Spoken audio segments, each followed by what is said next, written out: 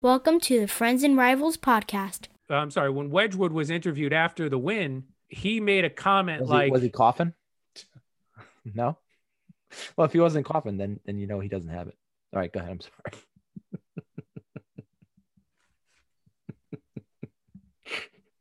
Let's talk Devils and Islanders. Let's talk Penguins and Rangers. But let's not talk about Flyers, because they're a bunch of fucks, which no one can deny. All righty. Episode 9, Friends and Rivals podcast. I am one of your hosts, Tom Harkness. Along with me, as always, are Stephen Wojtowicz, Bill Fougere, Nick Larita. And we're all fucking distracted because it's third period for each one of our games. Nick is facing a 5-minute power play in the Washington Islander game. Rangers are down one midway, about 5 minutes left to go in the third period. Oh, you see, five minutes left in the third. What is that? It's the Foxwood Final Five. That's right. We're brought to you by Foxwoods now. Devils are doing what? Devils just went down another goal, so now the deficit is 2 with just over 7 minutes left. Ooh, Billy. And the Penguins are down 2-1. Jason Zucker scored, so the world's probably about to end. Oh shit! I hope not. I at least want to get through the game. How about that? Well, let's give it a shot. So weekend review time. I'll let everybody watch their games. I'm on a commercial break right now, so I'll start. Rangers finish up the game in New Jersey. We talked about that on last Tuesday's show. And then they had 2 against the Penguins over the weekend, Friday and Sunday. And now they're playing the Buffalo Sabres right now. So I'll give you a little bit of my take on what's going on. And Rangers Twitterverse, Rangers Facebook, Rangers fans, wherever you are, calm down, relax, be patient. This is a team that is growing. They're a bunch of young guys. They're the youngest team in the league. This is a weird season to begin with. Let them go through the process to learn how to win again, and everything will be okay. It's not the coach's fault. Some guys aren't playing well, starting off well. Just be patient, relax. As my internal fire is going right now because I'm furious at the second period that the Rangers had tonight, I have to remind myself that this is all a process. But it doesn't change the fact that some fucking people on the Rangers should be put on the back of a milk carton. And some people should just be brought out in back and be shot. Okay. Jack Johnson is one of these people. Tony DeAngelo is another one. They have not only cost the Rangers games, they have it's infuriating to me how Jack Johnson gets put in and Brendan Smith gets taken out. With the lack of physical toughness on this team, there's only one explanation for it, and that's Jacques Martin. Okay, he's the new defensive coach for the Rangers who came from Pittsburgh, had Jack Johnson last year. This is either it's his decision or it's JD's decision as an organizational decision to have a veteran guy back there who is just a liability and a complete liability. Okay, Mika, whether he's playing hurt or still has effects of COVID, even though some of the beat writers asked him about this and said if he was feeling any ill effects from the COVID, he wasn't. So something's got to be happening because this is not the same Mika Zibanejad that we have come to know and love. And it's not just from last year. He did have a great last year, but he has really never had a start to the year like he's having right now. Goaltenders. We talked before the season started and in our season preview, who's got the best goaltender in the East? I am on record saying who's better than Igor and Georgie on paper, and everybody seemed to agree with me. However, it doesn't this is why they play the games. Shesterkin has let in a whole bunch of soft goals. Georgie, besides that Islander game where they won 5-0, he was pulled in the Devil game and he's given up 3 goals in Buffalo. I got to give Georgie credit. He is playing well in this game. Not a lot of this has been his fault, but it's good to see him at least playing well. Playing well, giving up 3 goals, hard to say, but at least he's trying and he's back in there. So we'll see how Igor can respond. A lot of pressure on him now being the heir apparent to Hank and all those different things. There's just a lot more pressure on him now, and let's see what he does with it. Alexis Lafreniere, the young kid, number 1 overall pick. There's tons of pressure on him. He's playing in New York. I understand he's going through the maturation process and going through what he needs to and adjusting to the speed of the game. But man, there has been a number of shifts where I've just seen him stand still. And in the NHL on the power play, you can't just stand still. You can't just expect to stay along the boards, get the puck, and have the space that you need to make plays. It's a completely different game. So I hope he's just going through that process. But you can't just stand on the sideboards. You can't just stand around in the defensive zone and think that the game is going to come to you, you got to go to the game. And I hope the coaches are teaching him this. On the flip side of all this, there's guys that are playing really, really well. Keandre Miller gets his first goal in the NHL tonight. Congratulations. Adam Fox has just been incredible this year. I was one of the things that I was praying that wouldn't happen is that he would kind of falter this and go through the sophomore slump. That's not even remotely close. No, he's a Harvard guy. Well, it's not going to happen. He's too smart. You're saying he knows better than that? He's smarter than that? I would agree with you. Panarin is trying. You know, Strome has been okay. But one thing that they need to work on, that's winning draws. Through 2 periods, they were down 27-13 on faceoffs against anybody, especially against Buffalo. That is going to kill you. That is going to hurt you. Philip Hedl was having an amazing start to the season. Center on the line with DiGiuseppe and Kakko. Those guys were on a roll. He showed off quite some hands against Tristan Jarry, not Jerry, Sam Rosen, over the weekend and completely undressed him. That's the kind of skill that DiGiuseppe can bring. And it was just an innocent little collision with Benny the Jet Rodriguez. And you know, Rodriguez went to the locker room. Hedl went to the bench. And Rodriguez came back. They're saying he's out 4 to 6 weeks with a upper body injury. I'm thinking it's got to be either a wrist that he jammed and broke, or he cracked a rib or something like that. They're not going to give you the information, of course, but you know, we're going to be without our third line center and probably our best center for the next 4 to 6 weeks. That means other people's got to step up. Howden was the man that was tapped on the shoulder now to be the center on the third line. And Howden's had a really good start to the year. You know, all those the third and fourth line guys, with the exception of Lemieux, who took a real bad penalty on the game on Friday and got benched for it, and I got put in the Quinn bin, as our friend Carp likes to say. He got put in the Quinn bin, and he was scratched for Sunday's game. Blackwell took his spot, and Blackwell scored a goal, and he's in there tonight, and he's playing very well. So the third and fourth line guys are playing well, but you're not going to win a lot of games when your third and fourth line guys are playing really, really well, and your top line guys aren't doing anything. Quinn has been on record saying that they got to find ways to win games, and they got to find ways to win games. They found a lot of ways to win games last year through speed and man, you know what? Last year it just looked like they were having fun. It looked like they were having fun last year, and now you got lots of people standing around. Lots of people looking like they don't know where to be, Jack Johnson. And it's just, I don't know. They gotta find a way to win. If they can bring this game, there's a minute and change left. They're on a power play. They're down 3-2. If they can find a way to get to overtime and get a win in OT or in a shootout, this could completely turn their season around.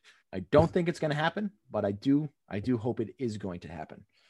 Well, you know, on that, with what you're saying about, you know, how they were having fun last year and when they were, you know, chugging away toward the later part of the season, it's so much harder when the pressure's on to start your season that way. When you're down early and it's like, well, the playoffs are looking like a pipe dream, but you start to get on a roll, that's when you can really have some fun and let loose and see what you're made of. But yeah, it's hard to be the front runner, right? Or if not the front runner, then to have those expectations on him when the season starts. And it's just a different story. And I think a lot of your guys are, like Shesterkin especially, is really feeling it. I couldn't agree with you more. But one thing I have noticed in tonight's game and in the weekend in Pittsburgh, Panarin on the power play, when he's not making the pass, when he goes to shoot, he's got to hit the net. He's trying to aim too hard for that top corner to beat the goalie on that top corner, and it's just missing the net. You can't do that. He's just got to start hitting the net. That was just a quick observation. But you're right. In the beginning of the season last year, they started out pretty slow too, and they didn't really turn it on until January. January is when they really started turning things around. So, you know, we got another couple of months before they hit their stride, and by that time, the season will be over. It's gonna be over. That'll be perfect. You know, if I didn't learn anything this week, I learned that a well-placed shot, maybe not as hard as you can make it, but a well-placed shot is going to beat a goalie all day long. Barzal against the Devils and then Hughes against the Islanders. Neither of them was it the hardest shot, but it was right in that corner and just the puck beat the goalie to the spot.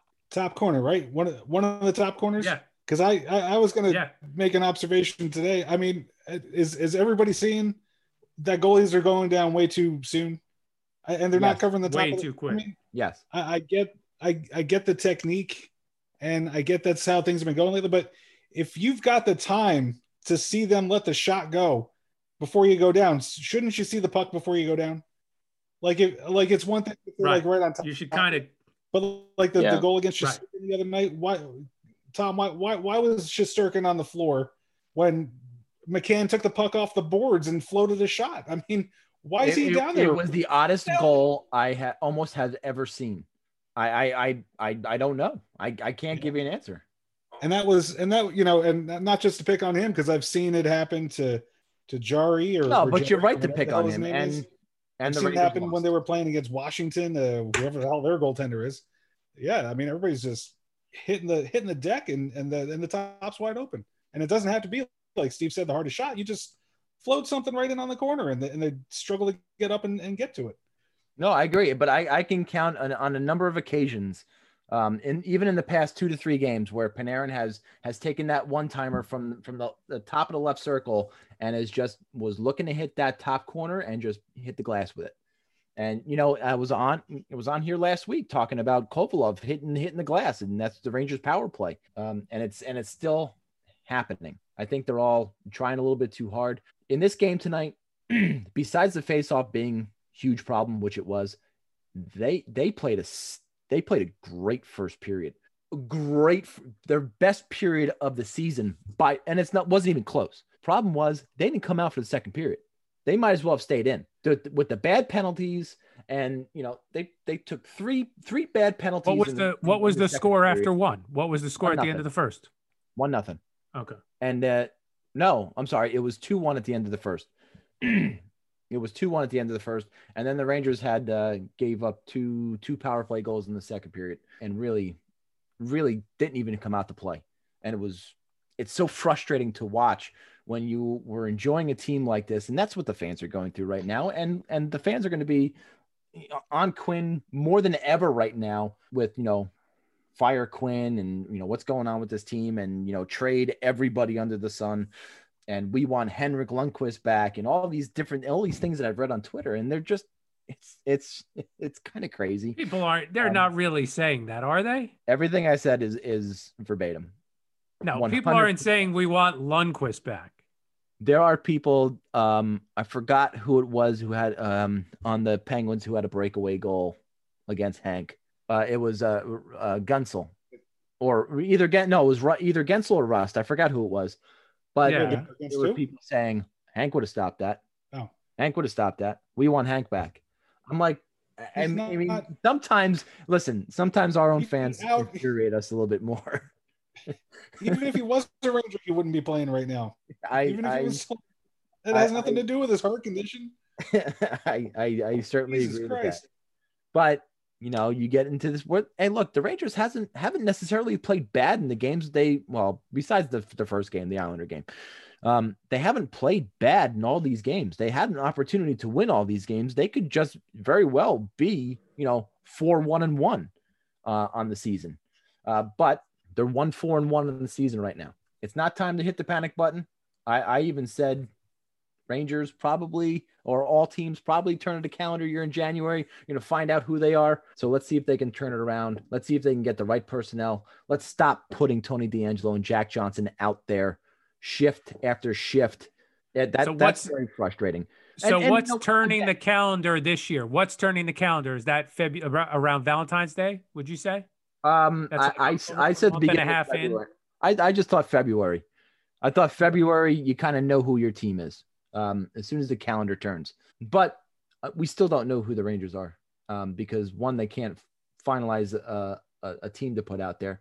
And I said it before when they were playing the Islanders, they're small. They're a small team. They don't play physical. They play with speed, and they just got beat up in that second period hard by a bigger, stronger Buffalo Sabres team. The third period, they came out and started hitting and they started skating, but we haven't seen that team really at all.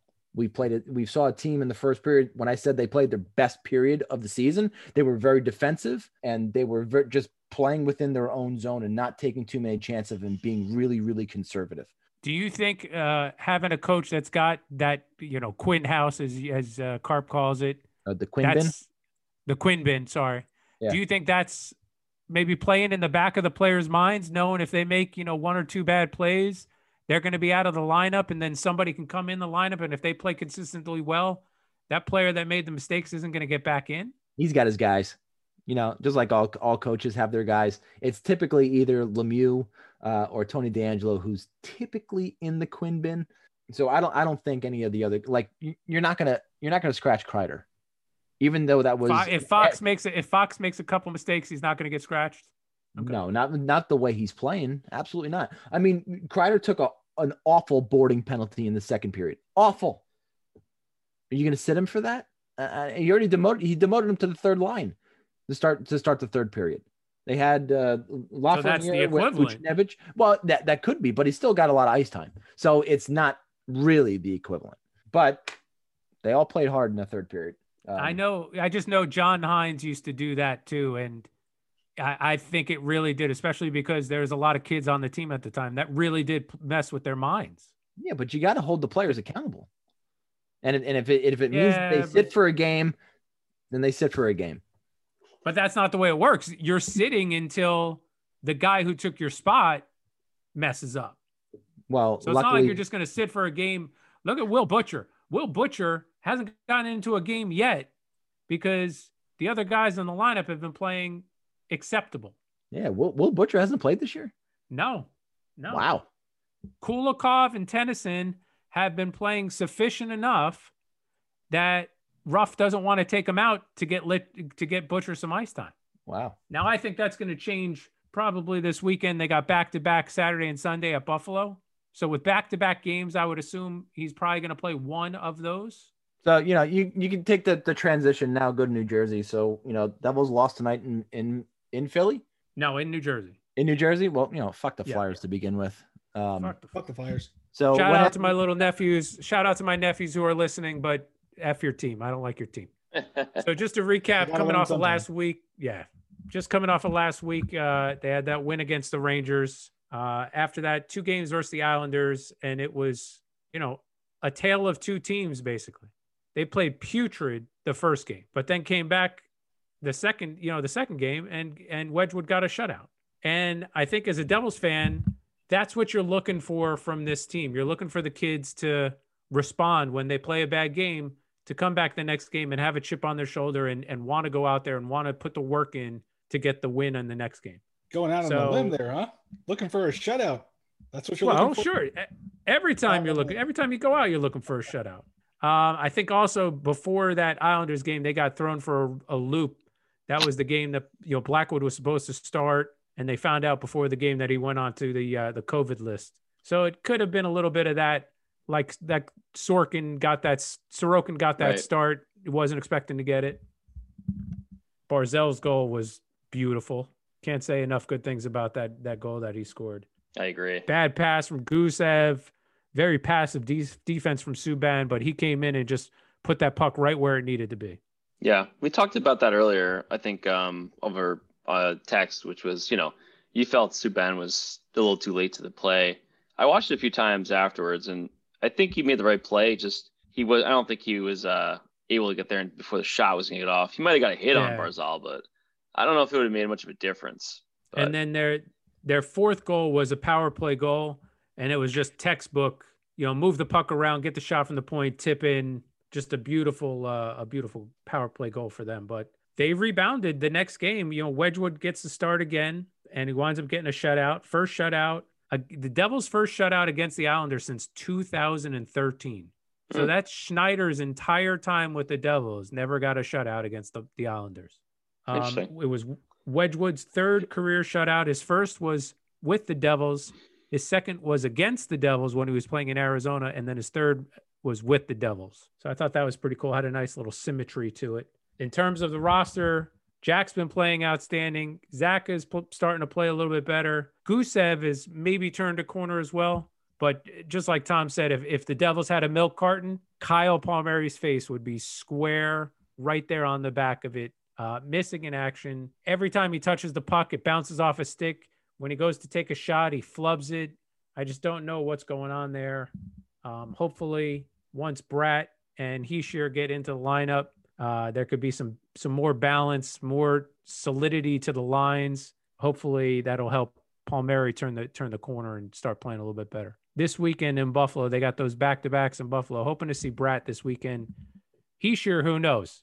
The team won't say anything, and some report came out of Switzerland that while he was training in early December, he broke his fibula, which is normally a 2 to 3 month injury. Yeah. And that's really what we're coming up to in February. Yeah, when we saw in the summertime, or when they were returning to play, when the players were starting to return, and he put his sticks at the airport and stuff like that, there was no crutches, there was no wheelchair, there was none of that. But that would have been 6 weeks after the injury, or 4 weeks. That would have been 4 weeks after the injury. Yeah, but you're still on crutches at that point. That's probably 6 weeks in a cast. I don't know. He was in a walking boot early, and while they were in training camp, he was in a walking boot. So maybe the team tried to play some game where they told him, "Hey, look, do as best you can when you're out in public to not show any signs of the injury," because the team hasn't been forthcoming with this injury at all from day one. When training camp started, it was, we're working our best to get him in the lineup for game 1. And now we just played game 6, and he's not even practicing with the team. So I don't know when we're going to see him. Definitely going to see Bratt before we see him. Hopefully Blackwood can recover from COVID. Nobody knows if he has it or if he doesn't, because they don't have to report that. No. For COVID, they have to report it. They didn't have to in the preseason, but in the regular season, they have to report when a player goes on the COVID list. No, they don't have to report if he's got it or if he came in contact with somebody that had it. So I thought they had to report it if he has it and he's not playing because of it and he has it, they have to report that. Now there's 5 criteria that can land somebody on that list, and they won't give the specific on which of the 5 it is. Okay. But when Wedgwood was interviewed after the win, he made a comment was he coughing? No. Well, if he wasn't coughing, then he doesn't have it. All right, go ahead. I'm sorry.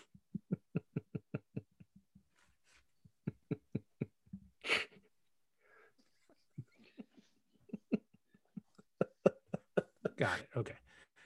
Could he smell? When Wedgwood was interviewed, he made a comment like, you can't plan for one of your goalies to retire in the preseason, and you can't plan for one of your goalies to get COVID. So it kind of gives the impression that, yes, he's got it. So hopefully he has a mild case of it and he can come back soon. Because the team really needs herpes, but he still played. Wow. You're saying you got a player that still might be experiencing some lingering effects, right? Yeah. Well, he said he wasn't. You don't know, right? You don't know because these guys aren't honest. So, but also he didn't look. Not that anybody had a full training camp, but he didn't have a full training camp. He had literally a day before. And then he got it. Before he played the first game. He didn't practice. His first practice was like the Saturday before their first game. Okay. Other than that, the only real bit of news this week was Nolan Foote was moved from the taxi squad to the Binghamton roster. So he'll be with the team practicing in Newark, and when the AHL starts, he'll be on the Binghamton roster and he'll be getting some ice time. Okay, we're not going to go to Bill. Let's go to Nick. Well, Bill, I can't wait to hear Bill's reaction because Malkin and Letang had a 2-on-0 and it was just nothing. Oh. God, I can't wait. If it's pull the trigger, he should have just took the breakaway. He should have. And took the shot, and instead he passes it, and they just pass it back and forth. And Tuukka Rask is like, yeah, I could put my stick out and knock it away. Asshole. Isles kill off that 5-minute penalty only to lose in the last 30 seconds of the game. Oh, my God. They could not stop the onslaught of Washington, just carried over from that 5-minute power play. And Oshie had a post to look like crossbar. And then Ahmed Rush. Ahmed Rush is a good just a good breakout and goal. Sucks, but whatever. All right. So anyway, Devils and Isles had 2 games last week. Steve talked about it a little bit. It's gonna be interesting. I was just looking at the schedule, and so Isles play Capitals twice today, and then Thursday, Flyers, fuck the Flyers on Saturday, and then again on Sunday. Flyers. And then we have another game on Tuesday. Oh, wow. Which is Buffalo at home. And then basically that next week is the same. It's like Buffalo, Pittsburgh, Rangers. It's 4 games. I'll be covering basically 9 games the next two next week and the week after. So Nick, I'm doing that right now. We played the Penguins last week, then we played Buffalo this week, and then we play the Penguins at home at the Garden this weekend. I would be taking a lot of notes, I think, this week. I'll have to start doing that.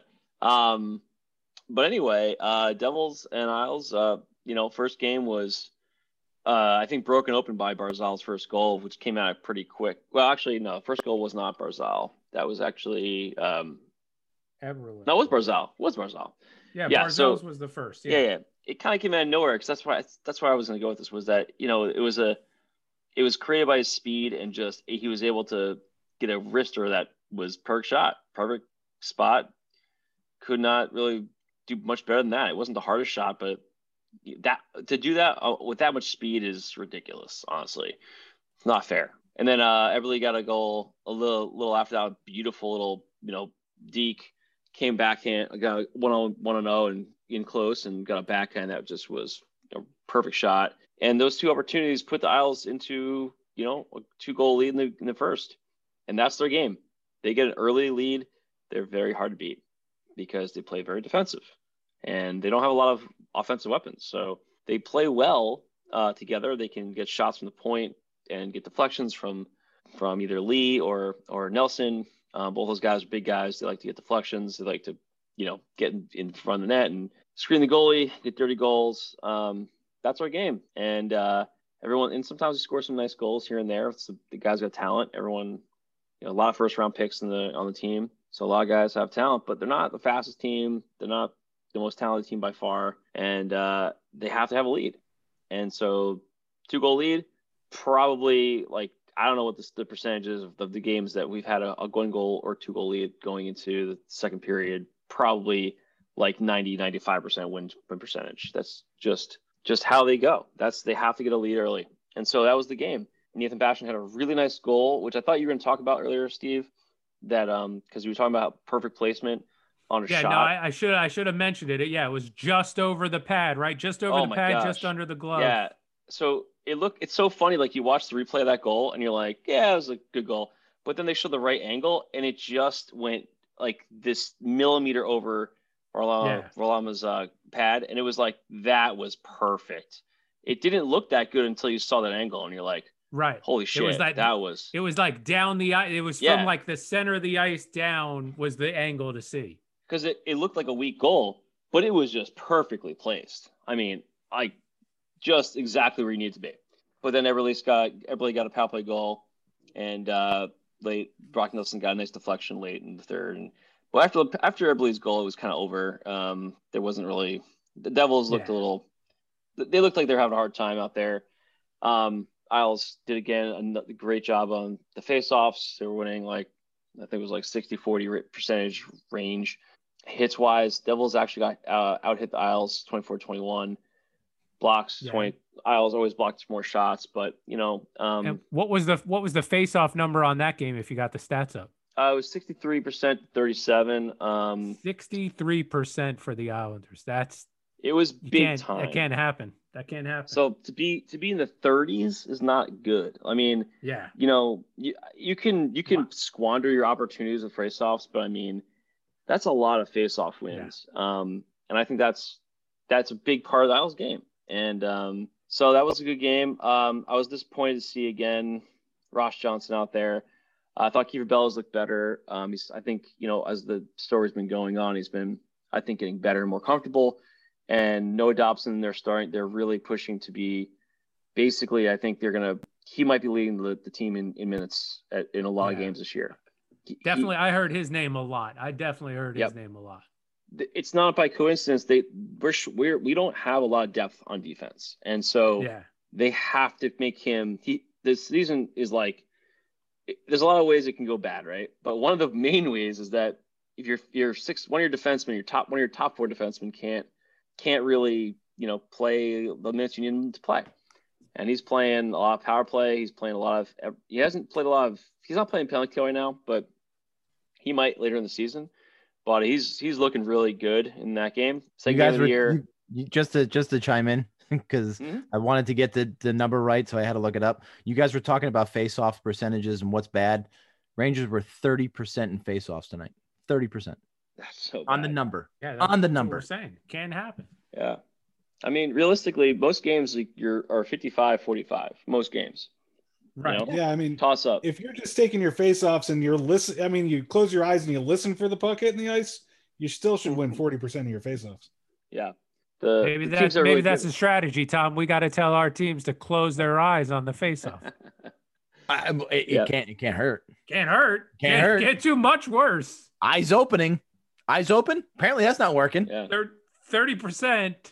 So second game, basically back-to-back essentially. Just to finish with the face-off numbers, Isles were 61%, 39 in the second game. Yeah, 39. Yeah, so a little bit better, but not anywhere near where they need to be. But it didn't matter. Here's your top 3 centers: Zibanejad 29%, Strome 27%, Howden 38%. Oh my God.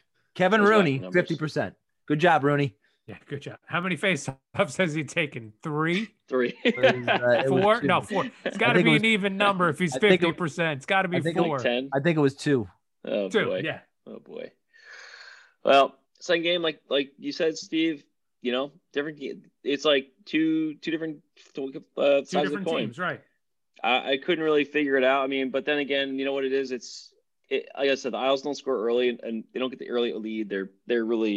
Their chances to win diminish greatly. And they let up 2 goals in a span of 2 minutes, 3 minutes. So it was very quick. And when that happened, I kind of knew I really was disinterested in the game at that point, because I knew as soon as you knew the way the script was going, huh?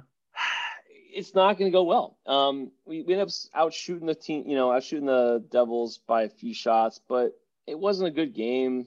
Like for them, there was only 4 penalties the whole game, so it was pretty quick. I think both games were 4 penalties. It wasn't a lot of penalties in the game. It was pretty fast games. But Devils got a power play goal on, I think it was the first one. So with Hughes' goal. Hughes was a power play. Yep. Yeah. So that was, but 1-2, 0-2. I was thinking the Isles power plays looked better up to this game. Previous game looked against Devils looked really good. They were 2-3, I think it was. In this game they were 0-2, but it didn't matter. Yeah. It was again. I was talking about Dobson's numbers or time. He was second on the team in minute as a defense minutes, because actually Barzal had the most minutes in the whole team, which was mostly because I think there was. He was probably playing a little bit extra for Beauvillier, who got hurt in the game. He played obviously a lot of power play minutes. But then Ryan Pulock and then Noah Dobson right there, 22 minutes, 22 seconds. He was they're really, really riding him. And if you look at tonight's minutes, he probably was on probably the similar numbers in minutes again. Actually, no, he was a little less, but he had 4 minutes of power play time. So maybe, it looks like Ryan Pulock got like a ton of minutes today.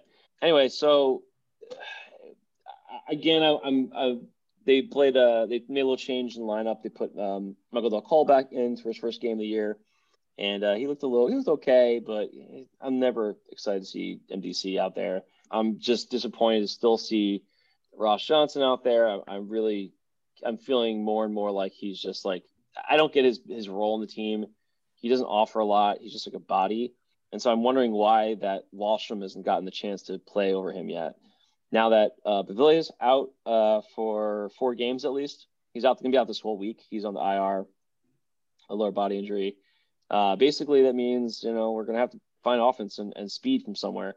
So I don't think MDC or Ross Johnson really do much there for that. So today, Kiefer Bellows got the nod to go play up on the second line, and I thought he looked pretty okay. I think he's going to be a guy that's really going to get better as the season goes on and feels more comfortable. Like he's definitely looked like a rookie and looked like he's trying to play more safe and trying to play like the stay in the lineup kind of way, you know. So I think if he gets to be leaned on for a few games, I think it's going to be good for him. But I really want to see Wahlstrom in the lineup over Johnson. He seems invisible most of the time. I just don't see any point to him. But again, it's going to have to come down to the team getting we're looking more and more top heavy on the scoring side. So with Beauvillier out, it's going to hurt the second line. But that first line was playing excellent. First game of Devils series. Second game, they played, not as well. Barzal had 6 shots on goal in the second game. He's looking very dangerous. That's good. But yeah, we don't have that second guy. Yeah, there needs to be some more. Some depth scoring. Like games like the stretch here is really puts into perspective how much Isles miss, like having Tavares around, because he was that, like when the two of them played for one season, it really helped Barzal become a lot easier. It was a lot easier for him because he didn't have a top guy on him all the time. But we don't have another guy that can do that, that gets that coverage. So it's not like if you put your top checking line against second line guy that's going to, really benefit from that. So it's going to be kind of the problem. Isles whiffed on Panarin, went to the Rangers, obviously, a couple years ago in UFA. We lost on Tavares, so now it's going to be we have to have someone from within really to come up and play well. And I don't think Wahlstrom's that guy, to be honest. Maybe he can develop in something better. Bellows is, I think, going to be a guy that can. I think his range is going to be like top end 20, 30 goals, maybe. I don't know. It's hard to tell right now. He's really, he's really just getting comfortable. But I think he's going to, he could be pretty good on the team. It's hard to tell because he's been playing Pajot. I don't think he's lining up well with Pajot. I think they need to switch up Pajot with somebody else. I want to see him with Beauvillier, but Beauvillier got hurt. So what are you going to do? And then it's just going to be interesting to see how this goes. Uh-oh. What's going on? Who's Tommy? Nick Larita is the host now. That was very ominous. Ruh-roh. He'll be back. Fuck him. How are things over in Penguin Land? How are things in Penguin Land? Tonight they were down 2-0 in Boston and going into the third period, and they managed to force an overtime, which was nice. Even maybe could have won it if Malkin and Letang were dicking each other around with a 2-0 that eventually just got deflected away by Tuukka Rask before they got a shot on goal off of it. The Bruins did win on their own 2-0, which they didn't fuck up against Jarry. So, but still, somebody took a shot. Yeah, exactly. They got a shot on that. And what do you know? It went in. It was a very, very similar 2-0 that Malkin is over. I said it was a very similar 2-0 that the Penguins had that the Bruins won it on. Well, if you didn't disappear and leave us like you did, you would have heard me allude to that. Yeah. I don't know what happened. Oh, you don't know what happened. Back. Just to tag on to that the game going to overtime, the East has had by far the most 3-point games out of any of the 4 divisions. Oh, so just like we said weeks ago, it's just that the talent level of the teams is all so close to each other. Slow down. Yeah. Easy does it. We've been to one overtime. Relax. Isles and Washington were 30 seconds away from another one. Penguins went to overtime 4 out of 7 games, and they scored in the last 90 seconds to avoid another one. 91 seconds, sorry. There's the culprit. I say that because the Rangers haven't played well enough to be competitive in the East. Okay. The other 7 teams that's better in the Mass Mutual East have played a shit ton of 3-point games. Well, Christ, we were talking about what on the schedule. What's the breather game? Is it Buffalo? No, it's the fucking Rangers right now. Now it is. Right now, that's your breather game is the Rangers. And we don't face them for at least 2 weeks. Oh, thank God. Oh, good. Enough about the Rangers after the next game against Boston. There's no breather games anymore, guys. No, there really isn't. Even the Rangers are not a breather team. I mean, if Mika's not when he feels a little better. What's the difference between them and the top team in the league in the East? They looked really good. Not much. The Penguins beat them the 2 times, once in overtime, and like I said, once with 91 seconds to go, they broke through. But if Shesterkin had been better in those games, there's a good chance the Rangers win them both. And I thought, to Tom's point about Panarin on the trying to take that perfect shot and everything, I think the Rangers power play is close to being one of the really better, maybe one of the best ones out there. I mean, they really gained the zone well against the Penguins. I know it was only against the Penguins penalty kill, but they look good, like gaining the zone, moving the puck around, everybody moving. And it just wasn't, they just weren't putting the puck into the net. I mean, they did score 1 power play goal against the Penguins in those games. Fox got it, which was not a bad thing because I have Fox and Panarin on my fantasy team. So if their power play executes, if they're going to score any goals, I'd rather have them all be on the power play with those 2 involved. Would really help me out a lot. Bet you would. Yeah, the Rangers aren't far. I mean, they didn't. Yeah, I didn't see what they did tonight, obviously, but there were some good things that they did in that home. I was going to say home and home in those 2 games on the road in Pittsburgh. No, and you're right. They're close, and they could just as easily be 4-1-1 right now, but right. They're 1-4-1, and everyone's got to deal with that, and everyone's losing their fucking minds. No, and I liked how you opened the show going, everybody's got to calm down, and then as soon as you're done with that, you're like, and fuck these guys. Well, I mean, look, people need to pay. Do they ever? So what else is happening in Pittsburgh land? So we've got I don't know how much you are all aware of the Penguin situation, but they are definitely in the market for a defenseman or 2. After in the first 3 or 4 games of the season, they've lost 3 defensemen to long-term injuries, and we don't know if long-term means for the season or for 6 weeks, but it seems like, I mean, if they're giving away as much as long-term, then we got to figure we're talking March or so, right? At the very least, until we start getting some of these guys back. So Matheson obviously was hurt early on.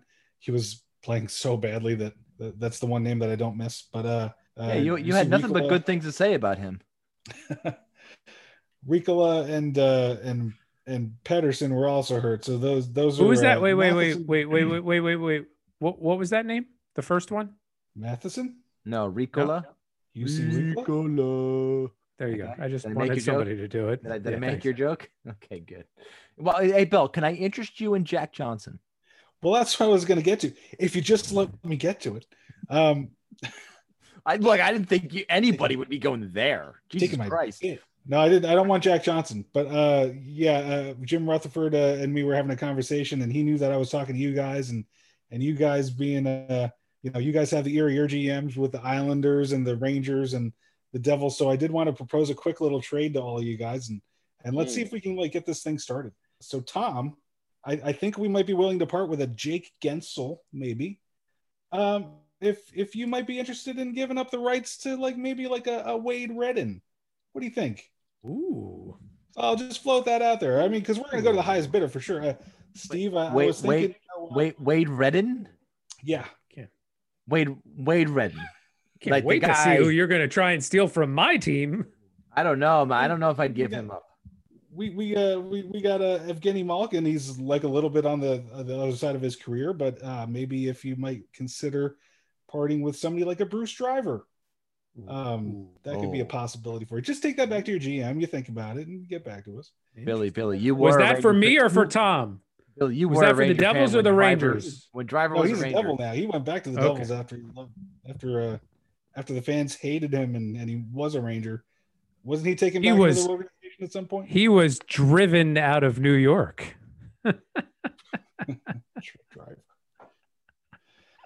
And then for the Islanders, I'm thinking we could wait. Hold up, Billy. Hold on. I have to. Steve goes in the penalty box for 1 minute for that one. That was he's ugh. Oh. All right. What's your trade offer here, Billy?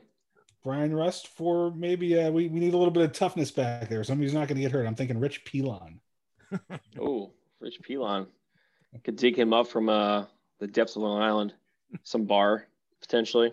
So you guys all great trade proposals, Bill. You guys think about that. We need defensemen in a bad way.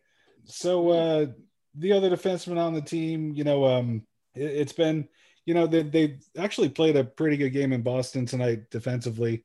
Letang, who's been solid all season, was the one who he got undressed by Marchand for the first goal by the Bruins tonight. Then their second goal was on a 5-on-3 on a phantom penalty call. Can't really put any blame on the defense for anything else that happened tonight in Boston. But before that, I mean, every game has been a shit show with that defense. Frankly, we were talking about Harvard guys not having a sophomore slump. Well, John Marino is not playing well at all. He's been kind of standing around waiting for people to knock him over and take the puck from him. He's not made good decisions back there, and he's been a bit of a liability. Not as bad as some of the guys back there, but he's not been so good. That goal that Hedl scored when he undressed Jari, he had all the time and space that you could ever ask for on a breakaway from the corner, because Chad Ruedel knocked over his defensive partner and they were both laying in the corner as Hedl just got to take a leisurely stroll on Jari and just stick handle in the phone booth for a while until he found an opening. So great moves, not trying to take anything away from what Hedl did there, but I mean, man, did he have all day. And he literally had all day. He made about 4 or 5 moves on Jerry. Yes. And did not work out for the Penguins there. But and Cody Ceci not been spectacular, although again, all these guys stepped up and had a pretty good night tonight. So I don't know. Ceci played well against the Rangers. He showed a lot of toughness and physicality in both of those games. Yeah, I thought he was a tough defender to play against. They have called up from their taxi squad. That taxi squad, they had to go to that pretty quickly. So rookie Pierre-Olivier Joseph made his debut against the Rangers. Ended up with an assist in that game on the game-tying goal by Bluger. He shot the puck, wide of the net, wrapped it around to the other side to Bluger, who was able to stuff it in the other side. It was a nice little play, and he played well. He solid defensively. Anybody who's not a glaring liability back there is pretty good for the Penguins right now. And he's of course the brother of Matthew Joseph of the Tampa Bay Lightning. No kidding. And I just want to point out, it's clear which brother those parents love. One of them has this beautiful name. He's like, I want to introduce you to my son. Here's Pierre-Olivier Joseph. And then here's his brother, Matty. It's like, yeah, Jesus Christ, thanks a lot. Maybe Matthew was a family name. Do you know that?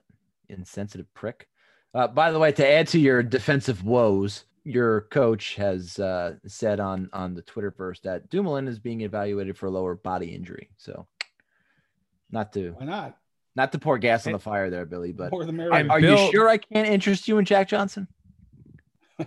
Bill would have known that if he had to go to the shitter, because we all know that Bill waits until he's on the shitter to check his Twitter. And when you're on the shitter, check your Twitter.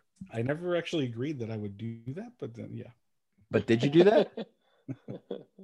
Well, I mean, that's when you check anything on your phone anyway, right? Well, yeah. Yeah. Apparently you weren't. It's just the way of life. Sometimes I just check it while I'm at my desk and I feel like I have to take a dump. That feels like a I problem. hope then you get up and go to your shitter. Well, yeah, of course. You just don't go there. So other stuff with the Penguins, Evan Rodriguez, who was in that collision with the aforementioned Hedl. Tom, I know you mentioned that you said he got back into that game. I don't remember seeing him, but I don't know if he just went out to test the knee, because he is also out long-term. Benny the Jet Rodriguez is out long-term after that same hit with Hedl. Maybe I was wrong. But I did see him go to the locker room, but I thought he came back for his shift. I wasn't sure. Yeah, and he could have, and if I missed it, but at any rate, he is out long term. He was out tonight, so the Penguins are also down a first line right wing, which ended up shuffling up some lines. But it was weird. I don't know, Tom, if you had the same take on that play as I did, but I don't recall who on the Penguins was clearing the puck. But I don't know if you remember that there was a Penguin defenseman kind of taking shooting the puck out of the zone at an angle. That puck bounced back off the boards kind of weird and kind of flattened out in the zone instead of taking the angle it should have and going down the ice. It just kind of laid out there at the a little bit outside the blue line, and that's where Hedl just jumped on it and was flying into the zone with it and was easily going to be past the Penguins defenseman there. And Rodriguez was the only guy in that space, pretty much had no choice but to come across and it was just make the hit. Yeah, it was. They were both in awful positions. Yeah, I mean it's rare that you end up with like that kind of weird bounce where these guys were just going full throttle straight at each other, and Rodriguez. I mean they went knee to knee, but I don't think there was obviously any intent on Benny the Jet Rodriguez's part in that hit. He tried to kind of at the very last moment tried to step back just a slight bit. I know he was. It's there like they were Crips and Bloods, man. I'm just saying. I don't know. Yeah, but it was unfortunate for both of them. But so with Rodriguez out, he had been playing on the right side with Crosby. They moved Brian Rust up, who had 11 shots on goal in one of those games against the Rangers. It was unbelievable, and he scored on one of them. Unbelievable. A player gets 5 or 6 shots on goal.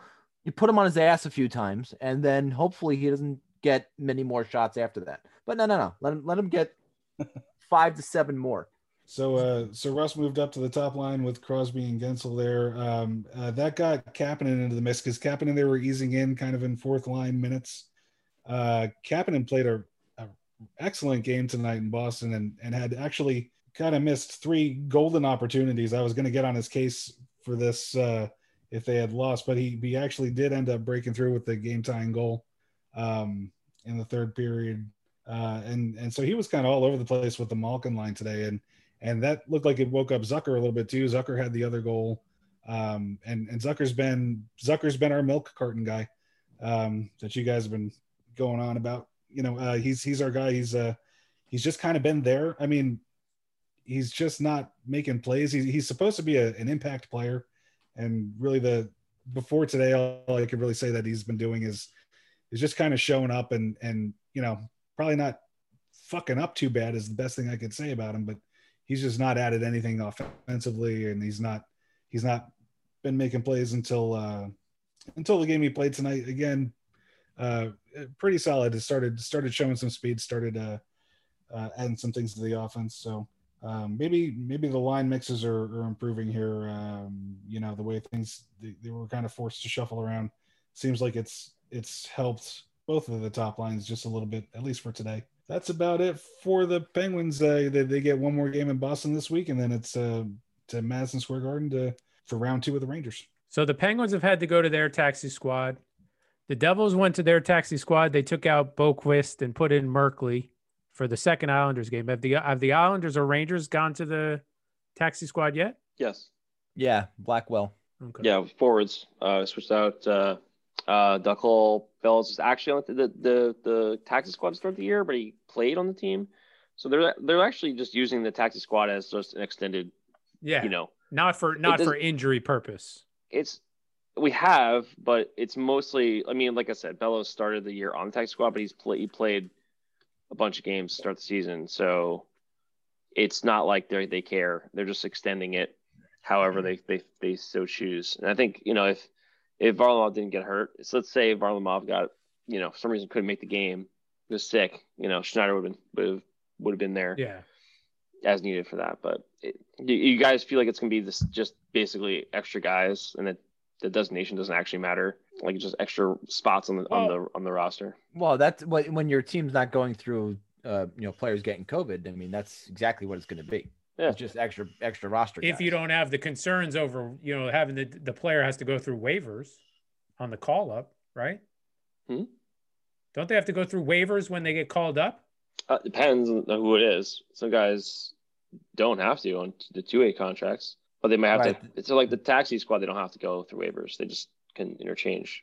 I thought they had to go through waivers. I was If pretty they sure were they had to waiver go through eligible, I waivers, thought yes. they had to. Yeah.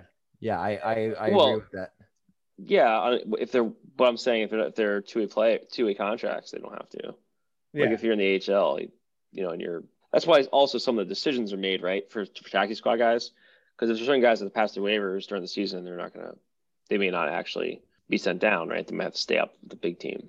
Yeah, there's a squad. couple guys on the Rangers taxi squad that they sent down to Hartford so they can start the training camp, which all training camps have opened for the AHL squads. Yeah, and we had a lot of guys. There was a flurry of players that were passed through waivers, and only a few guys were taken. A few got claimed. Well, compare the vast number of guys that went through waivers, it was just such a different type of season where nobody wants to take contracts on unless they needed a guy, cheap guy. Well, unless maybe you're the Winnipeg Jets or the Columbus Blue Jackets. Their blockbuster trade this week sent Pierre-Luc Dubois up to Winnipeg with a third rounder, and for Patrick Laine and the other guy whose name is slipping my brain right this second. Anybody's got him? Starts with an R. That's all I remember. Jack Roslovic. Yeah. That's it. Who apparently grew up native. in the Ohio area. Yeah. Well, apparently he was still in Columbus and not in Winnipeg. So he only had to I think he was supposed to play tonight for Columbus. So Dubois and Laine got to go through they got to take 3 tests for 7 days or something like that. It's 14. 14 for Dubois to go to Canada. Yeah. Freaking Justin Trudeau. And I think there was the credit card issues on the way coming back for one of the players, if I remember correctly. What's that? Why not just get a visa? Yeah, Jesus Christ. Get it? Because I don't think Laine needed one. Needed what? Needed a visa. Why did he just use MasterCard or something? For the United States, because he was going to play all of his games in Canada. Why do I bother? Well, then, if he wanted to assume that he was going to play all of his games in Canada, then why did he have to be such a bitchy malcontent until he got traded? I don't think you can apply for the visa until you have the job. Like that, and then he should know that he might have to play elsewhere. I did see a funny take on Twitter that Winnipeg is just Canada's version of Columbus, Ohio. And Columbus, Ohio is the United States version of Winnipeg. So, and I read somewhere that Pierre-Luc Dubois wanted to go to a big market team because he was tired of playing for a small market team. Winnipeg doesn't even have an airport. Right. So, I mean, what kind of big market team you going to here, bud? And he had no control over who you went to, but I think, at least on paper, that Columbus won that trade. Yeah. Big time. I don't understand how you trade a restricted free agent, a damn good one, and a potential 50-goal scorer for a young, really good center who had his best year with Panarin. And Panarin is in New York. It was who you got one less year of contract with. Yeah. I don't get it. I don't understand. I mean, I get why the trade happened. I'm not an idiot, but for 2 players for one young center like that, I don't know. So you're essentially trading Dubois for Laine straight up, and you're trading Roslovic for a 3rd round pick. Right? Essentially, what you just did, and that was the best package. I mean, that's why. Columbus, that's why the Winnipeg franchise failed the first time and moved where the hell they moved to. Arizona. That's right. But why did I don't? But that was the best package that Winnipeg was getting for Laine was Dubois. Not a lot of teams can absorb his contract too. I mean, no, he wasn't making that much. He's making 6.5. That's something this a year. Lot. That's not. This year it's hard. Ya. I get it, but there was teams that could absorb. But on a 23-year-old, you're telling me you couldn't absorb that and traded contracts back? Come on. I would be interested to know what a Devil's proposal for Laine looked like. But you said it on that. Didn't we say it at one time, or were we not? Well, that was my estimation on what it could be, but I would like to know what it really was that didn't land. Or did they even offer? You got to make an offer. Yeah, I think every team made an offer. I'm thinking it was Hedl plus for Pierre-Luc Dubois, and and it was probably either Kako or Lafreniere that they wanted back, and that's just not happening. Just not happening. Yeah, it's foolish. Did you see what number Line wants to wear in You Winnipeg? mean Columbus? What? Oh no, I'm sorry.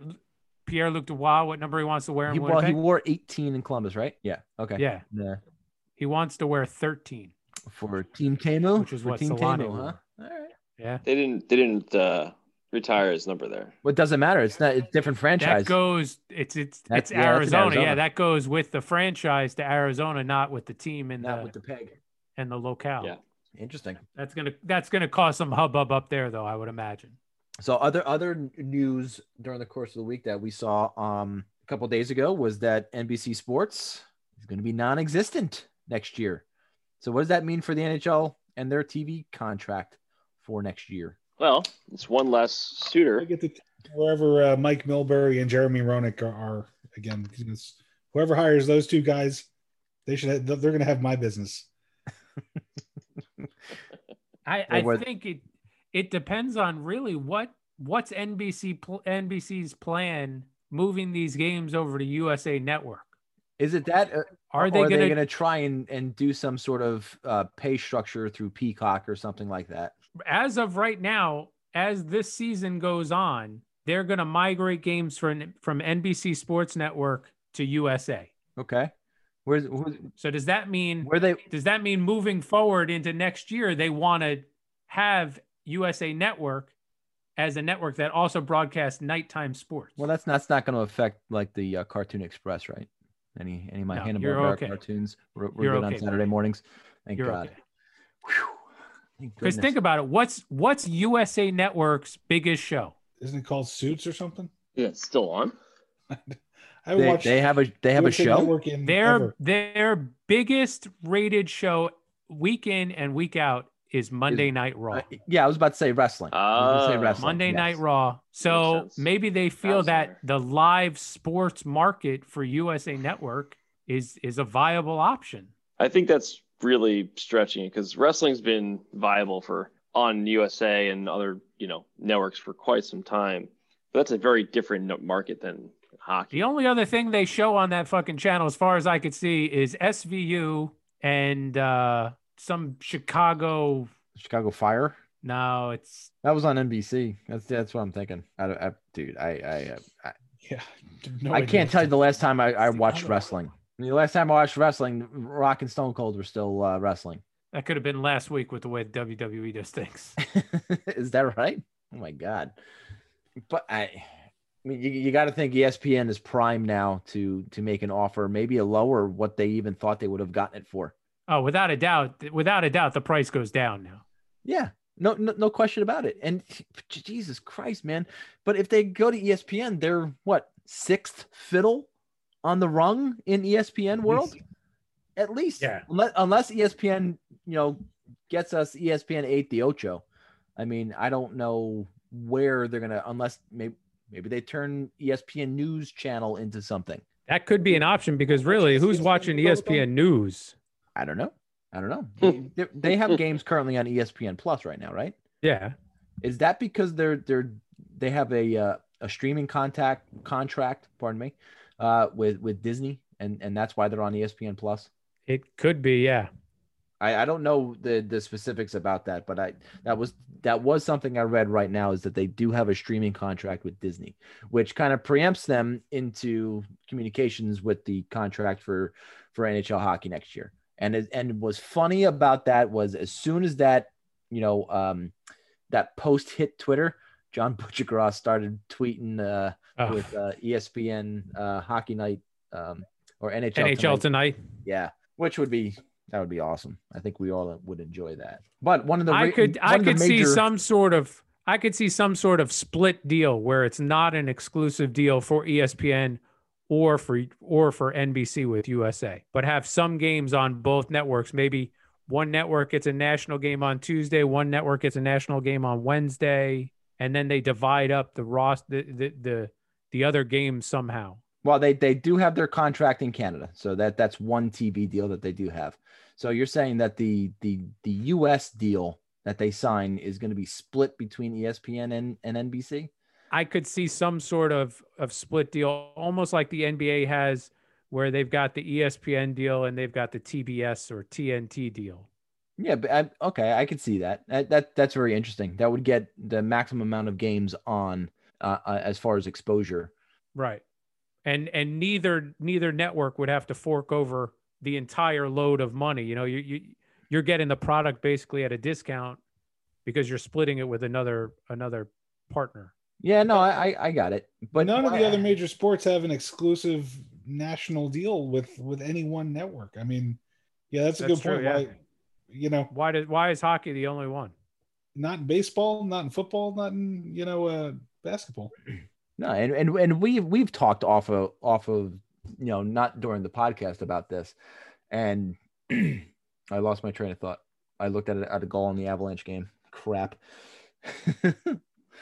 I mean, ESPN is when you travel, Tom. When you travel for work, yeah. Is USA in every hotel? I don't know because I'm not looking necessarily for USA, but I can tell you that not every hotel room has NBC Sports because they all have ESPN. But they all have multiple channels of ESPN. It's not just ESPN. It's all of the ESPNs are in every hotel room I've ever been in. NBC Sports though, not necessarily the case. So for that exposure. Yeah, but again, they'd be fifth, sixth fiddle. So you look on the wrong about what ESPN televises. Okay, football number 1, basketball number 2, baseball number 3, college football number 4, college basketball number 5, then hockey. Or does hockey take out any one of those? You're forgetting like women's softball. And you're right. I'm sorry. In all honesty, though. In all honesty, and it's not every night, it's, one night a week. But I would say in ESPN's mind, they would be under UFC as well. Yeah, they didn't put all that money into the UFC for not promoting them so highly. Yeah. I mean. Yeah, but you don't have, I don't know how much you have to worry about UFC fights taking out Saturday nights, really. I think Saturday nights is. Yeah, but it's not what you're thinking. So you're thinking of like the Saturday fights or the Friday night fights. In some cases, it's the news. It's like you're covering all the drama around different fighters, the weigh-ins, stuff like that. It's all the shit that hits. Like, if you think of it this way, like games, yes, games will be covered on those channels if the ESPN gets them on, but they could dump them on one of the lower channels for something else, like a prelim fight or something. But in my opinion, the biggest problem with that is even if ESPN makes the deal with the NHL, the daily news cycles are going to still have them ranked pretty low because things like MMA has like a bigger draw in terms of like the drama that happens in and out of fights. It's like daily shit, so and that's part of the way that sport is built upon. It's like, they need to build up drama. They need to build up headlines. And, honestly, that makes a lot better news stories than, NHL players. I mean, we all know it. It'll never be the top story on a Sports Center. Hockey's never going to be the top story on Sports Center. Unless the Stanley Cup was awarded. Sometimes it's not. Even then. Yeah. Even then. It should be. It will be if it's the only like major thing. But there's been like, what was it, like last year or 2 years ago, I was watching and it wasn't in the first story because, bigger story for whenever was playing at the same time, basketball or some bullshit, whatever it was, they're like, oh, and the game, I think it was when the Tampa, I think it was last year when Tampa won, because it's lost its luster on that channel for a number of reasons. One, ESPN doesn't have them on there. It's not there. Right. No, they're a self-promoting they're a self-promoting network. And 100%. If they don't have the property, they don't want to talk about it. If they do have ESPN, if they are on ESPN next year, then they will definitely be the number one story when it comes to the playoffs and certain games, especially the finals. And maybe NHL Tonight does come back. Well, that would be awesome. But if you look at the NHL TV deal right now with NBC in the US, you know how much it is per year that the NHL gets? We talked about this. We talked about this. It was like 200, right? $200 million the NHL gets for their TV contract for NBC Sports in the US. What do you think the NBA TV's deal is? We talked. Four Yeah, billion. it's 2 billion, 4 billion. What was Well, it? and this is a new 9-year TV deal with ESPN and Turner Sports that began in the 2016-2017 season and lasts through 2024-2025 for $2.6 billion annually. Yep. So you wonder why the NHL had such a hard time getting through this pandemic and getting to return to play and all this other stuff and are having a hard time with the salary cap, and why the NBA didn't. $2.6 billion as opposed to $200 million. Yeah, I mean, we all know that the entire country's taste is shit. Yeah. We're gonna tune in what on I would Monster what I basketball. would like to see, or what might be interesting, and CBS tried it with Sports Illustrated to try and team up to start a network. But if USA/NBC could team up with The Athletic, somehow The Athletic has such great writers and such great coverage. All the best. If they Send could us free somehow, what? Send free stuff.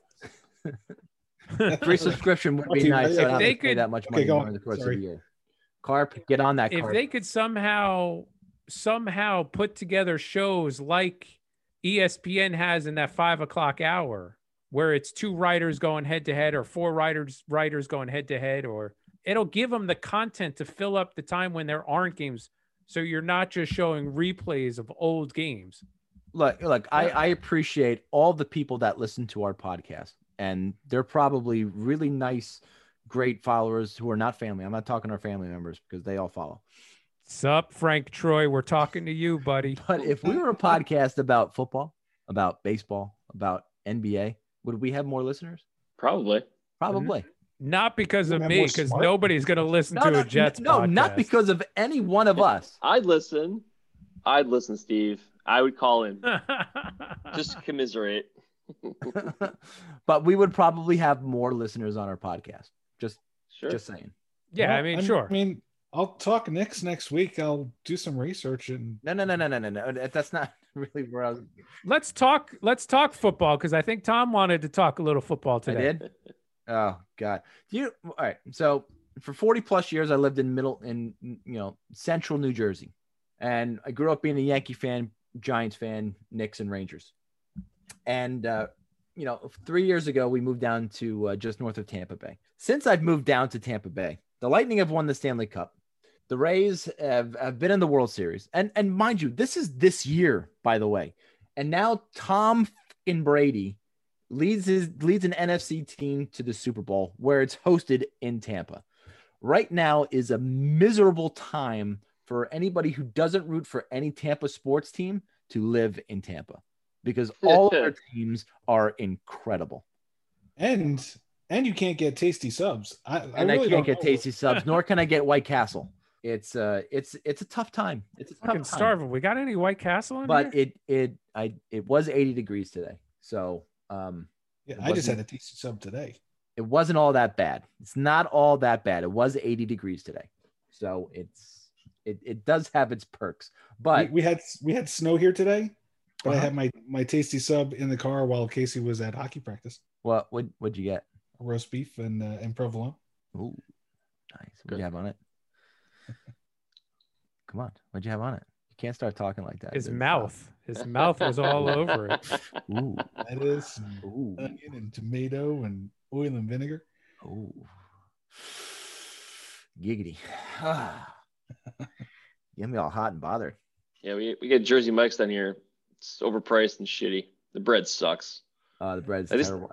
At least they cut the at least they sliced the meat and everything and cheese, but the bread's terrible. It's like such a huge difference. But the prices are so dumb. I'm like, just get a freaking super sub, what, $13, $14, full thing, like bigger than the one we get, and it's like the one we get's like $16. It's like $8 a half, and it's like that small little, like I don't know what they call them. If you feel like Wawa and you get like that sub, that's like, And there's know, a the mini and a regular. yeah, I don't know. call It's a them weird names. size. Well, It's listen, like- they fucking it's call like them not big hoagies enough. first off. They call them hoagies first off, and that's Yeah. those fucking So- people. What the hell is wrong with Fucking you? weirdos. Right? You fucking Yeah, fuck the Flyers. that's a fuck the Flyers thing. But Yeah, my seriously. God, and fucking Jimmy's or Sprinkles. They're Sprinkles, okay? They're Sprinkles.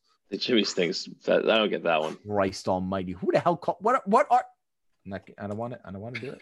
I don't want to do it. I don't want to do it. I'm not gonna do it.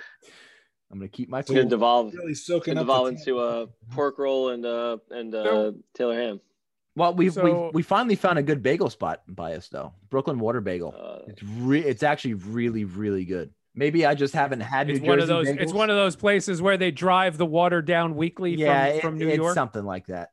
But they hey, kudos to them. Free bagels. They make really good ones. And maybe I just haven't had New Jersey bagels in a long time. Free bagels, but they make their everything bagels are incredible. Free bagels. I'm going to continue to buy them. I woke up Sunday morning, free bagels, and I was like, fuck, I don't want to drive out. So I Uber Eats them, free bagels over Uber Eats. And, it wasn't that much more money. And they were here in a half hour and they were warm. Whether the delivery guy was sitting on them, I don't know, but they were. What was the company that delivered them? Uber Eats. Uber Eats. Interesting. And they got them to you in a timely fashion, and the bagels were still warm. Yeah, 9:30 I ordered them, and they were on my door at 10:02. That's tremendous service from a company called Uber Eats. That's amazing. I couldn't agree with you more. And big shout out to Brooklyn Water Bagel Free Bagels. That would be they're great. If I'm not mistaken though, Tom, you made a comment when we were on the phone last night, something about if the Eagles hadn't blown their final game, the Giants would have been in the playoffs. Oh, absolutely. And the Giants would have taken out the Bucks. Absolutely. We would have beaten Tom Brady, and that would have been the end of it. Tom Brady in the playoffs versus the Giants 0-2. Just saying. So Tom Brady wouldn't be playing a Super Bowl in his home stadium. We would have fucked that all up for Tom Brady. All the Eagles' fault. That's not all the Eagles' fault, and of course, Doug Peterson's fault. Glad you got fired, you piece of shit. Come on, man. The Giants weren't beating them. How do you know? Not the same Giants team. How do you know? How do you know? All Miracle on Ice. Okay? Miracle on Ice. All right, man. That's why you play the games. That's why you play the games. You play to win the game. Well, last I checked, all the Giants D linemen have all their fingers.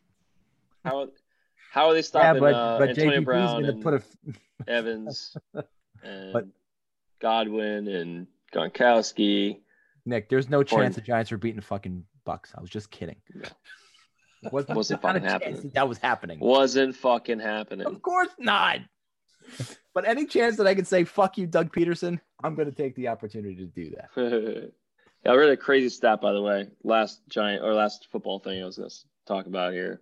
It was basically that in the 19 years, if you take out the 2 years that you could put the 1 year, I guess. So 20 years that Brady's been playing in the NFL. His first year, he didn't start again. He came in for Bledsoe for like a quarter or something. The other 20 years he plays. One of the seasons he ruptured his knee in the first game, right? Yeah, it was in Kansas City, wasn't it? Yeah, I forget what it was, but it was I think it was in the in first Kansas game, City. pretty early in the game. And the other 19 seasons he played almost every game, like missed a couple, in I think it was like 14 games started in one season, something like that. Anyway, that motherfucker has been now in the Super Bowl his 10th time out of 19 seasons where he's been the starter for like a full season. 3 different decades, my dude. More than half. So over 50% of his seasons when he started the whole year. Not even the whole year, just started more than one game. He's been in the Super Bowl. Yeah. And for a long time I thought, a lot of it has to do with, and there's a good portion that has to do with the team that's around him and Belichick put together, but he leaves one season, Belichick's team just looks like garbage, and he just has been the same guy. And it's pretty ridiculous. And I think he's going to it doesn't matter if he wins or not this week or 2 weeks, but we're all he's losers down in history as because one of he's the in good ones. game. Yeah, he's easily the fucking best. You think so? Tom Brady All right, worship Bill. equals podcast ratings. Loving it. All right, Bill. Here's the question for you. Tom Brady, Hall of Famer? Which Hall of Fame?